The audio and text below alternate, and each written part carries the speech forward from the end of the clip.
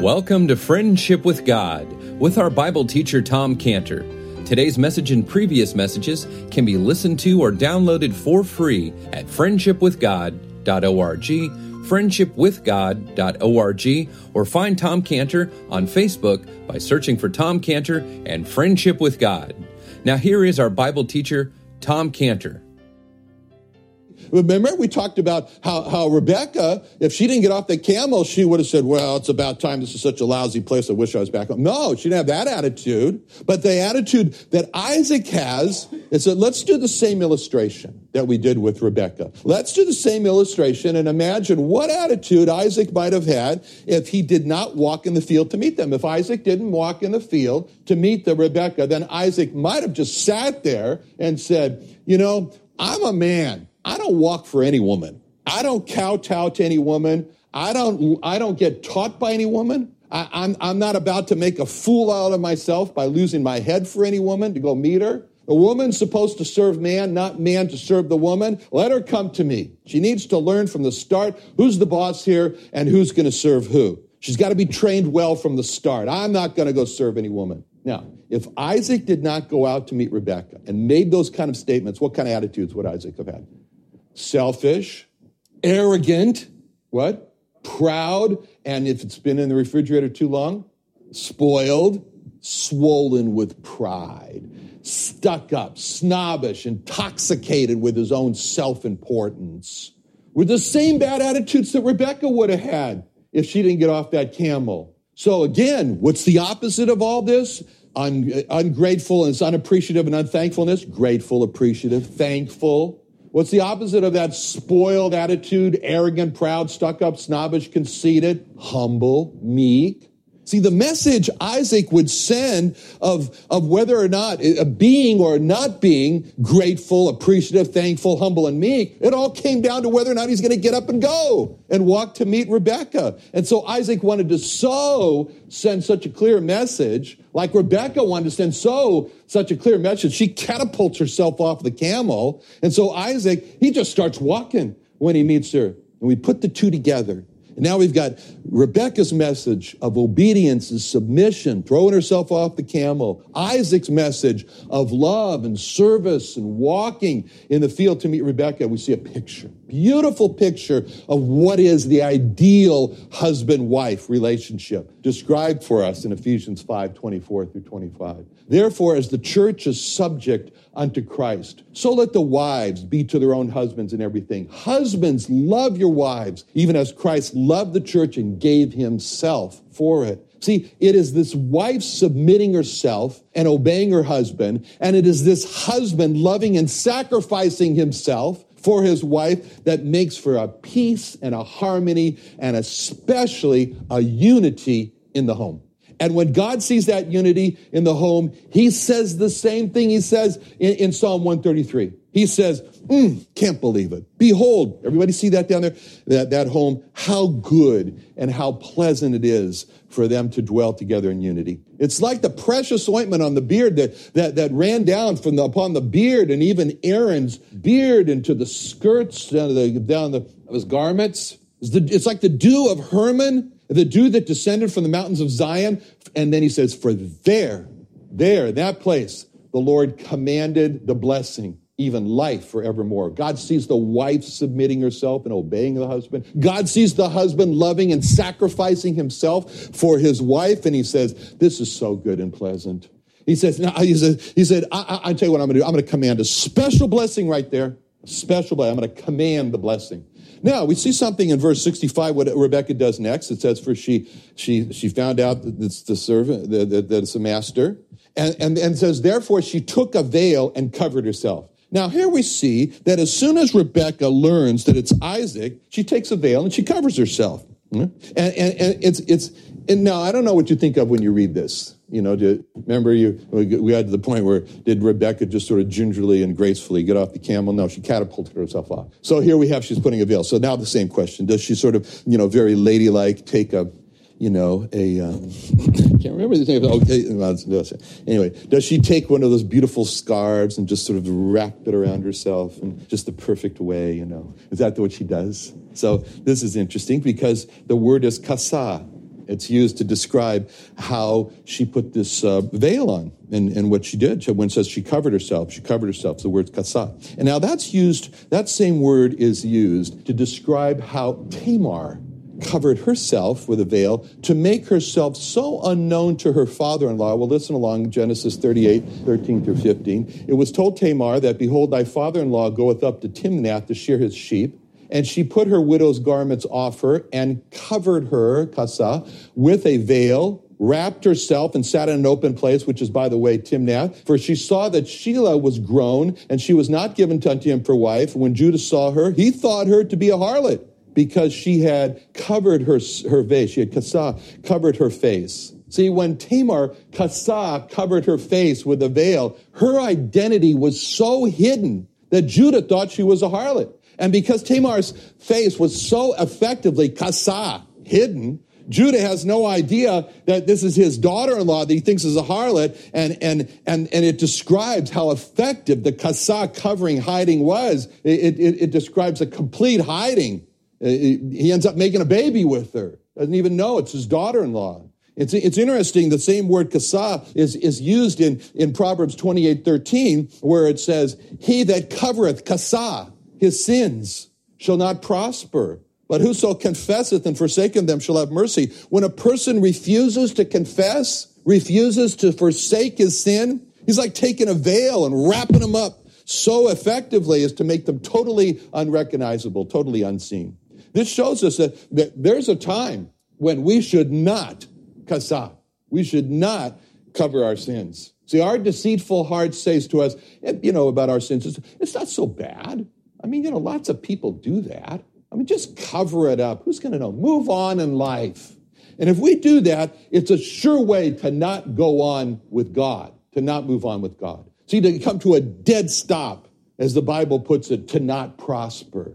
So the word kasa is used to describe what we should not cover, which is our own sins. There's an account in Scripture that illustrates the kasa, covering of sin and the uncovering of sin. And that part was when Saul was told that when he goes and conquers the Amalekites, he should kill all the animals. And so in 1 Samuel 15, where the account is, in verse 13 through 14, Samuel came to Saul, and Saul said unto him, blessed be thou of the Lord. It's very spiritual. I have performed the commandment of the Lord. And that's what he said. And Samuel says, well, that sounds very good. But Samuel said, what meaneth then this bleating of the sheep in mine ears and the lowing of the ox which I hear? He says, there's something wrong with my hearing. And then after Samuel told Saul in verse 23 of 1 Samuel 15, for rebellion is as the sin of witchcraft, and stubbornness is as iniquity and idolatry, because thou hast rejected the word of the Lord, he also hath rejected thee from being king. Then Saul says to Samuel in the next verse, Saul said unto Samuel, I've sinned. I've transgressed the commandment of the Lord in thy words, because I feared the people and obeyed their voice. So see, when he's confronted, he sort of transitions from covering to not uncovering his sin. Now, what's the first covering of sin in the Bible? It is Adam, right? Right. And you know who identified that especially was Job. Job did in Job 31:33. He said, if I have covered kasa, my transgressions as Adam, by hiding my iniquity in my bosom. That's what he was saying. So what do we read in Genesis 3:7-8? The eyes of them both were opened. They knew that they were naked. They sewed fig leaves together and made themselves aprons. They heard the voice of the Lord God walking in the garden of the cool of the day, and Adam and his wife hid themselves from the presence of the Lord God amongst the trees of the garden. See, this is what we see here. See, they hid themselves. They hid themselves. And then what happened? Then God had to come to Adam and say, what goes here? And he says, it's not me, it's my wife. And she's the problem. She's everything. More hiding. But what's the second covering of sin in the Bible? Second instance of man covering his own sin in the Bible. That's right. That's when Cain killed Abel, right? And Cain killed Abel. And so then what happened? So he kills Abel. And then in Genesis 4, the next chapter, in 4 and verse 9 and 10, the Lord said unto Cain, where's Abel thy brother? And he said, I don't know. I know not. Am I my brother's keeper? Am I my brother's keeper? No, you're your brother's brother. But anyway, he says, I don't know where he is. Am I my brother's keeper? And he said, and then the Lord said, and what hast thou done? The voice of thy brother's blood crieth unto me from the ground.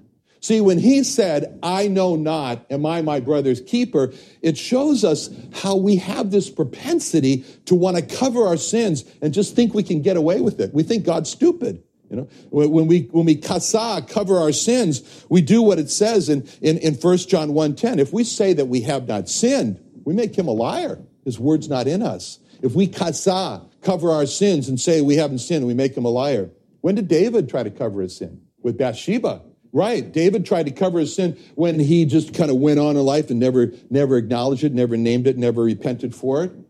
And then there was something that happened to David, and he describes it in Psalm 32. He describes it in Psalm 32, verses 4 through 6, where he says, for day and night thy hand was heavy upon me. My moisture is turned into the drought of summer. Selah. Well, just stop a little bit. Think about that. For I acknowledged my sin unto thee, and mine iniquity have I not hid. I did not kasa. I said, I'll confess my transgression unto the Lord, and thou forgavest the iniquity of my sin. Selah. Think about that a little bit. To cover is going to feel God's heavy, heavy hand day and night, like an intolerable weight of guilt and shame. Selah, stop and think about that. I feel it's to feel a dryness in the spirit, no joy, no happiness, no receiving from God, deadness in the spirit. Selah, think about that. He looked at himself and he saw, my happiness is dried up. I'm like the moisture in the plants as it's gone into the summer and the desert. You know, I feel like a tumbleweed in the desert. But it all changes in verse 5 with the words, mine iniquity have I not hid. Kasa. I didn't kasa my iniquity anymore. It all changed when he stopped kasaing and hiding his sin. He stops this kasa. He stops this hiding his sin. And then he says in verse 5, I acknowledged my sin unto you. I called it what it is, sin. Mine iniquity have I not hid. I will confess my transgressions unto the Lord. And then it all changed. And he says, Selah, think about that. So the Bible tells us that there is a time when we should not kasa. We should not cover a sin. It's when our sin. But the Bible also tells us that there is a time when we should cover a sin. When is that? When should we cover sin? Right. And that's quoting from Proverbs. And so as it says in Proverbs 17:9, he that covereth, kasa, a transgression seeketh love. But he that repeateth the matter separateth very friends. See what that's talking about? Kasa is not to repeat. He that gossips a matter, it separates very friends. Kasa is not to gossip. See Proverbs 10:12. Hatred stirreth up strifes, but love covereth, kasa, all sins. See, God wants us honest. He wants us transparent. Therefore, we are not to cover or kasa our own sin. But God wants us to be loving. Therefore, we are to kasa the sins of others. Honesty and transparency does not cover our own sins. Love covers the sins of others. The difference between when we cover and do not cover is all tied up in that word, his. He that covers, he that kasa, his sins shall not prosper. Now, when we kasa or we cover the sins of others, then we're like God, because it's exactly what God does with us. He covers our sins. See, we just considered what happened to David when he tried to cover his sins in Psalm 32, 3 and through 5. But the first two verses above that, Psalm 32, 1 and 2, start off by saying, blessed is the man whose transgression is forgiven, whose sin is kasa, covered. Blessed is the man unto the Lord imputeth not iniquity, in whose spirit there's no guile. And today we see the Jewish people. How do we see the Jewish people today? Rejecting their Messiah. God says about them in Psalm 85, 1 through 2, he says, Lord, thou hast been favorable unto thy land. Thou hast brought back the captivity of Jacob. Thou hast forgiven their iniquity. Thou kasa, thou coverest all their sin. Selah. He says, think about that. So there's a day coming when for the Jewish people will be brought back And God is going to cover all their sin. See, God's in that business. He's in the business of covering. He's in the business of kasa when it comes to sin. Just as Rebecca, she covered herself in this very complete way with this veil to hide herself. So God covers our sin under the veil of the blood of Christ. See, in Ephesians 2:13, it says, but now in Christ Jesus, you are sometimes were far off or made nigh by the blood of Christ. We're made near by the kasa, covering of the blood of Christ. Colossians 1:12-14, we're to give thanks to the Father because he's made us partakers of the inheritance of the saints in light, because in verse 13 of Colossians 1, he delivered us from the power of darkness. He translated us into the kingdom of his dear Son, and in whom we have redemption through his blood, even the forgiveness of sin. See, we've got forgiveness, we've got inheritance, we've got translation to from the power of darkness. We've got redemption. We've got all this because of the kasa, the covering of the blood of Christ. So when we see in verse 65 that Rebecca takes the veil, covers herself, then we see this hiding of our sins that God does for us, and then we see what we're to do with others. Now, after Rebecca has hidden herself by covering herself with the veil in verse 65, we read what Eliezer does in verse 66. The servant told Isaac all the things that he had done. Now we see the stage clearly. And we see here, there stands Isaac, and in front of him, there stands Eliezer. And over there that we see Rebecca, and she's hidden all up with this veil. And with Rebecca, she's kasa hidden. So she's all kasa hidden, and the servant is telling Isaac all the things that he had done. Now, you can, and when he says the word for tell, the word safar, in other words, he's enumerating by listing, this verse, in chronological order, everything that happened. And as you can imagine, the word things is not the word things, but it's the word debar. So he's calling the debars, and we already studied that means critical issues. So what we have here is Eliezer is enumerating, listing one by one the detailed critical issues from his trip, that's really detailing for Isaac how God has chosen this woman to be his wife. Now let's just freeze that scene a little bit in our minds of Eliezer going all those critical issues, one by one, chronological order, to show Isaac this is the woman, God's choice. And there we see Isaac in that scene, and he's listening carefully. He's trying to understand from Eliezer how God has indicated this the right choice. And there's Rebecca, and she's all kasad, covered up, hidden from view. And what we see is because Rebecca is covered up and hidden from Isaac's view, Isaac can listen to what Eliezer's got to say. We know that we know what Rebecca looked like. Isaac didn't, but we know what she looked like because we're told that in verse 16. It says the damsel was very fair to look upon. Rebecca was no eyesore. She was a DDG, drop dead gorgeous. Anyway, so Rebecca's physical beauty, though, was hidden from Isaac, so he could focus on how God was showing that she's the right choice. See, if she wasn't covered, then, Isaac might not have heard a word of what Eliezer was saying. He might have said, can you just step aside a little bit? And he'd say, camels, right. Drink, right. God, from God, yes. He'd be just totally distracted looking at this woman's beauty. And then, yes, Eliezer, I did hear you. Yes, I'm understanding what you're saying. Yes. Isaac would have been on a different cloud. Her physical beauty has a way of pushing God out of the picture. That's why it says in Proverbs 31, verse 30, favor is deceitful and beauty is vain. A woman that fears the Lord, she'll be praised. And God warns men, he says in Proverbs 6:25, lust not after her beauty in thine heart. And outward beauty has brought down many a man. Solomon's the unfortunate example of that in Scripture. As it says in Ecclesiastes 2:10, whatsoever mine eyes desired, I kept not from them. I withheld not from my heart from any joy.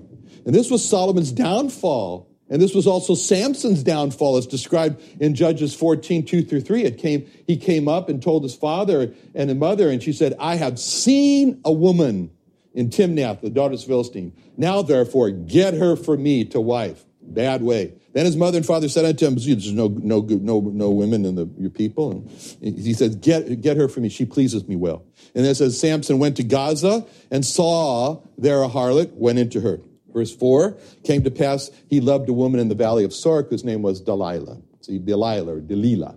Delilah means languishing or frail. It comes from the word dalal, which means weak or dried up. So Delilah, she appears to be so weak, so languishing, so frail. I mean, here's big Samson in control. She hunted for his precious life. She conquered him. She brought him down to being no more than a piece of bread. As it says in Proverbs 6:23, for by means of a whorish woman, a man is brought to a piece of bread, and the adulteress will hunt for the precious life. All because Samson let the physical beauty distract him from God. See, that's why it's described, real beauty in 1 Peter 3:3-6, whose adorning let it not be the outward adorning of the plaiting of the hair and the wearing of gold and the putting on of apparel, but let it be the hidden man of the heart. That's beautiful. The hidden man of the heart, ornament of a meek and quiet spirit, which in the sight of God is of great price. After this manner, an old-time holy women also trusted in God, adorned themselves, being in subjection unto their own husband.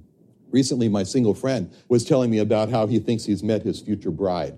And I tried to advise him, but I'm not sure I got anywhere. You can't talk, It's like, she wasn't kasa, she wasn't. Anyway, and I tried to tell him, I said, look at her mother to find out what she's going to be like. Look at her relationship with her father to find out what her relationship is going to be with you. But not Isaac, see? Because Rebekah, she's kasa covered, and so Isaac could listen to Eliezer enumerate all these things. Now it says in verse 65 that Rebekah was kasa covered, and he's not distracted, so he could absorb everything that Eliezer was saying, all the critical issues, and he comes to the conclusion, this is God's choice. So what does he do? He takes her. In verse 67, he brought her into his mother's tent, took Rebekah, she became his wife, he loved her. He was comforted. So he realizes from an objective third party, Eliezer, this is God's choice for you. He's disqualified from making that evaluation himself. Now it says here, he loved her. See, those three words are so important. He loved her. All marital problems would be instantly solved if the couple would just love each other. He loved her. He loved her. So many marital problems would be solved if just one spouse loved the other one. He loved her. He loved her means that Rebekah became the object of his love. Isaac was a loving, affectionate son to his mother. And so Isaac becomes a loving, affectionate husband to his wife. It just works that way. What a man has been to his mother will be likely how he'll be to his wife. And that's why I advise single men, look at how the woman treated her father, because that's probably how she's going to treat you. So I told him, I said, ask these questions. What is the thing you loved about your father? What's the thing you didn't like about your father? If you had anything you could change about your father, what would it be? And I said, take notes and then just substitute in your mind you for father. That's the way it's going to go. And then we read that he was comforted after his mother's death.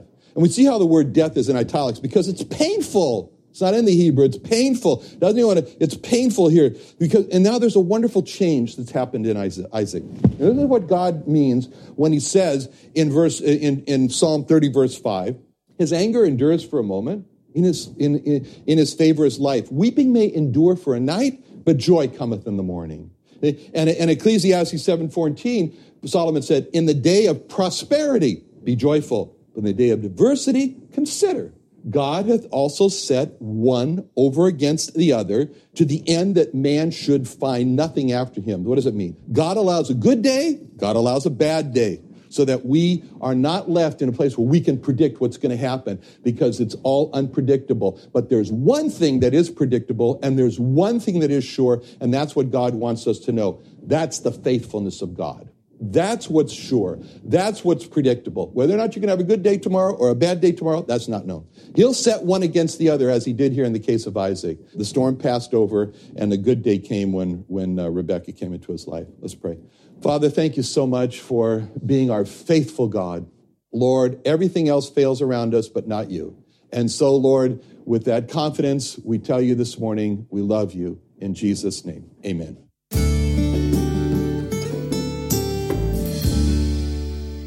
Another wonderful day studying the Bible with our Bible teacher, Tom Cantor, here on Friendship with God. Don't forget that today's message and previous messages can be listened and downloaded for free at friendshipwithgod.org, friendshipwithgod.org, or for more information about Tom Cantor and Friendship with God and Israel Restoration Ministries, call us at 800-247-3051. Sunday Night Church is back. Starting September 25th, join Friendship with God Bible teacher Tom Cantor at the new Friendship with God Fellowship every Sunday night at 5:30 p.m. at the Creation and Earth History Museum in Santee, California. Join us early each Sunday at 4:30 p.m. for food and fellowship with Sunday evening services to follow at 5:30 p.m. Watch Tom Cantor and the service on YouTube Live, located on the Friendship with God website. Enjoy encouraging teaching from our Bible teacher, Tom Cantor, in a relaxed and family-friendly atmosphere. Sunday Night Church is back, so join us at the Friendship with God Fellowship every Sunday night at 5:30 p.m. at the Creation and Earth History Museum at 10946 Woodside Avenue North in Santee, California. For more information, call us at 800-247-3051, 1-800-247-3051, or visit friendshipwithgod.org. That's friendshipwithgod.org for the Friendship with God Fellowship.